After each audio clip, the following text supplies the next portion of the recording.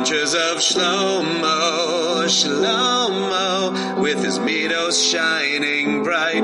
He'll be lending a hand with the help of Hashem, the adventures of Shlomo. It is so good to see you. Come in, please, please. Make yourself comfortable. Make yourself at home on the sofa. Please come in. Oh, and I see you brought a little helper with you. Yes, R Yaakov, this is my son, Shlomo.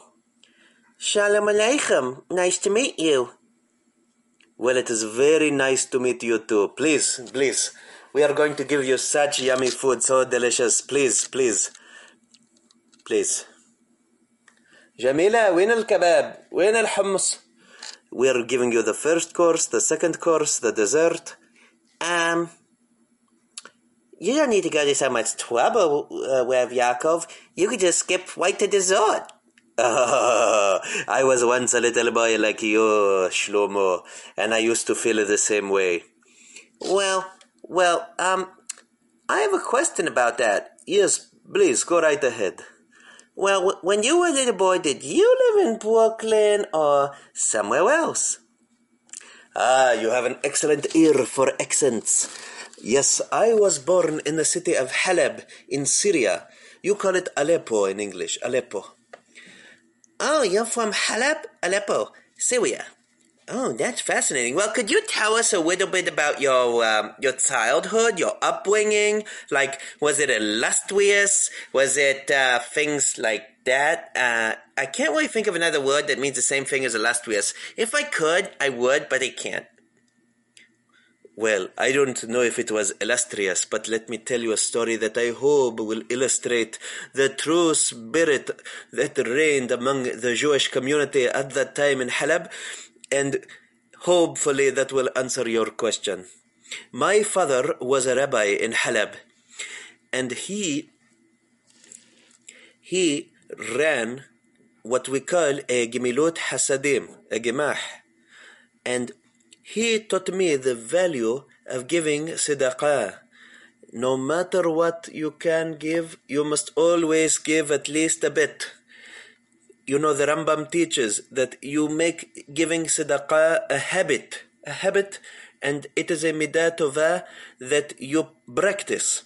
And my father was the master of this midah tovah. He had many midot tovot. Aleo Shalom. Now, one night, a man knocked on the door of our house, and my father opened the door. My father had been learning the Holy Gemara. I believe it was Masechet Kiddushin, and like I said, he heard a knock at the door. The man at the door looked miserable. Unbelievable how sad he looked. Now, my father immediately invited him in, and Jamila, win al-ahwe.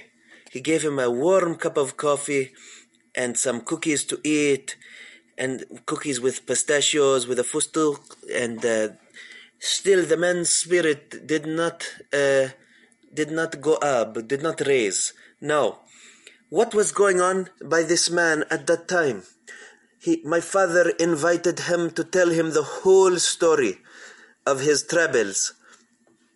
The man explained that he was forced to close his store because business had not been good, and he was forced to close his shop, his store. And so he not only did not have Barnasa for himself, but he wanted to pay his employees for the rest of the month too. And he had come to ask my father for money, to borrow money from the Gemah. My father went to get him a significant amount of money so that he could pay his employees and he could also survive for the next couple of months. Now, when the man was in the house, my father noticed he had holes in the bottom of his shoes. And my father said to him, after taking some more extra money out of his pocket, my father said, "Here is a little extra to get you back on your feet." Oh, I think I get it. Because to get back on your feet, you probably need a good pair of shoes, and so your father was giving him money to buy a new pair of shoes, but he wanted to say it in a way that's like not super duper obvious, because that could embarrass the person, and then the person, instead of feeling happy that he got some tzedakah, he would feel embarrassed, and that would just spoil the whole thing. Kind of like when you put like some, have you ever eaten chocolate and then afterwards drank some orange juice? It just spoils the whole experience. So the whole culinary experience is ruined by that unfortunate combination. Yes, I've been in that boat before. Don't you worry. Believe me, Shlomo. Now, you are absolutely right. The man had holes in his shoes, and that is why my father, in a very dignified, subtle way, told him that the little extra money was to help him get back on his feet. And the man, Baruch Hashem, he understood the message, and he suffered no shame. He suffered, well, let's put it this way. He was probably embarrassed from his situation, but he did not need to suffer any extra shame, nothing additional, because my father spared his feelings and helped him to maintain his dignity. My father was always setting these examples for me. Wow. So your father was very generous with Yaakov? Yes. I could tell you more and more stories, but that's not the only reason why I invited your father to come visit me today. Oh, well, let me guess the other reasons. Let's see. You bought him a pony? That is an excellent guess, but no. How about, do you want one more guess or two more guesses? I better go with two, because I really have no idea what the reason is, so I need all the chances I can get, you know what I mean? Let's see. You invited my father here because you wanted to meet Shlomo. That would be little me. Well, that is not the primary reason. I must be honest with you, but it is a pleasure, it is a privilege to meet you, Shlomo. And it is also a lot of fun. Okay, I got one more guess. Let's see. I know there's some sort of troubling situation here, and you would like my father to help. Bing, ding, ding, ding, ding. You are correct, my boy. Now, the situation is this. It is dire indeed. You see, I carry on my father's proud tradition of the Gemah, the Gemilut Hasadim, here in the Kehillah. Now, the problem is the money. She is gone. Are you saying that somebody chopped all the money, all the Gemach money for themselves? Where do you keep the money? Well, I keep it in the bank.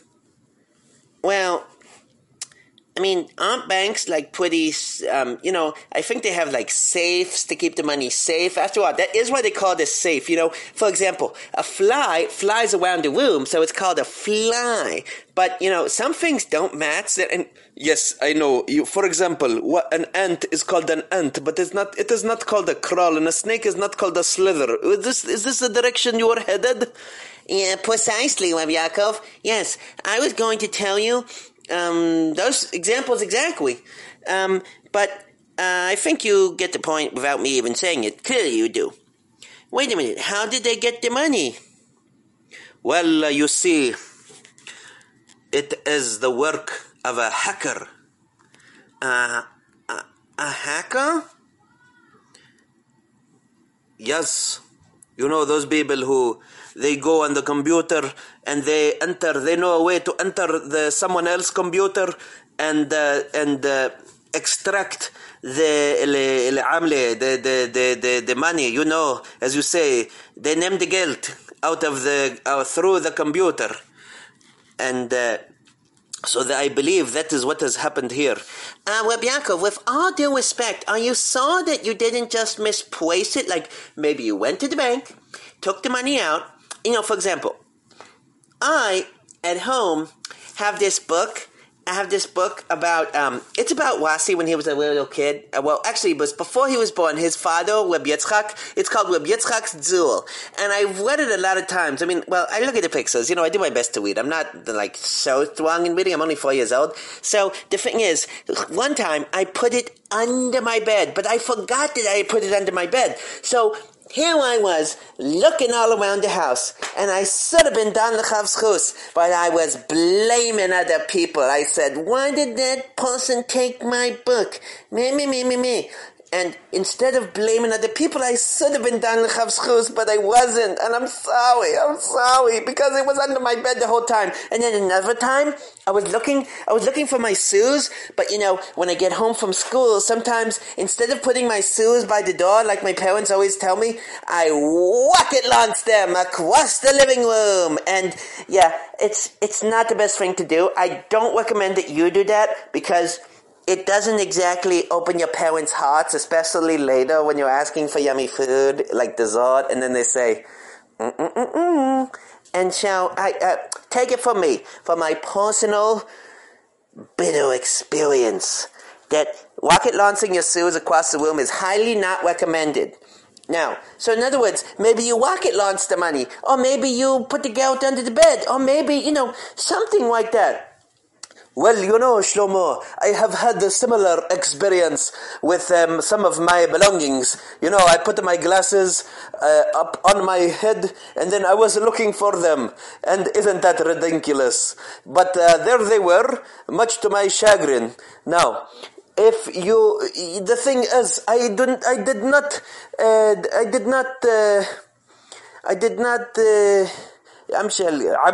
not withdraw the money from the bank. It's in the bank, and the thing is, that is why I believe this is karov levadai, the work of a hacker. Oh no, said Captain Chelm.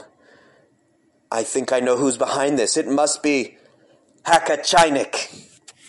Oh, well, Tati, Mommy usually says to me, Hakman this kind Chainik, when, when I'm kind of tugging on her and, that kind of thing. Oh, Shlomo, I'm not talking about that. I'm talking about the infamous hacker, Hakachainik. Oh, my gosh. Hakachainik has probably taken all the money for the gemach. Yes, and how will the people in my kehillah get by? We support each other here.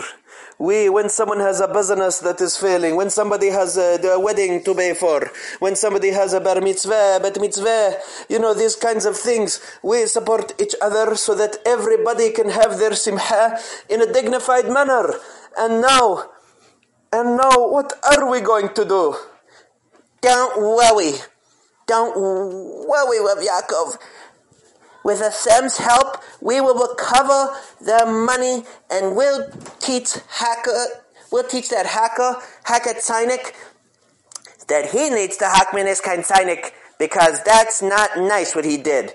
And yeah, should I continue this Musa Smooth, or should we just start getting to work on the case? Well, I wouldn't mind if you go on for another half a minute or so with your musar. It is very inspiring for me to hear this, your words. If there's one thing that I think Hashem says not to do, it's stealing. Because really, if you think about it, every avera is a form of stealing. If you don't honor your parents, it's like you're stealing the kavod that they deserve. If somebody chas v'shalom doesn't talk to other people respectfully, then they're stealing. That's also stealing. And, not properly keeping Shabbos, that's also stealing. And so stealing is a root. You could say it's the root. It's the source of every avera in the whole Torah. So this is a very troubling situation indeed. Wow, Shlomo, as fired up as I was to recover the money for the gemach, I am now 13,587 times more enthusiastic to help recover the money for the gemach, because we must right this wrong. We must up this down. We must day this night. We must get the money back as soon as possible. Will Shlomo and Captain Chelm be able to recover the funds? Will R Yaakov be able to help the members of his community when they have times of financial trouble? Tune in next time for the exciting conclusion of this, another snazzy episode of The Adventures of Shlomo.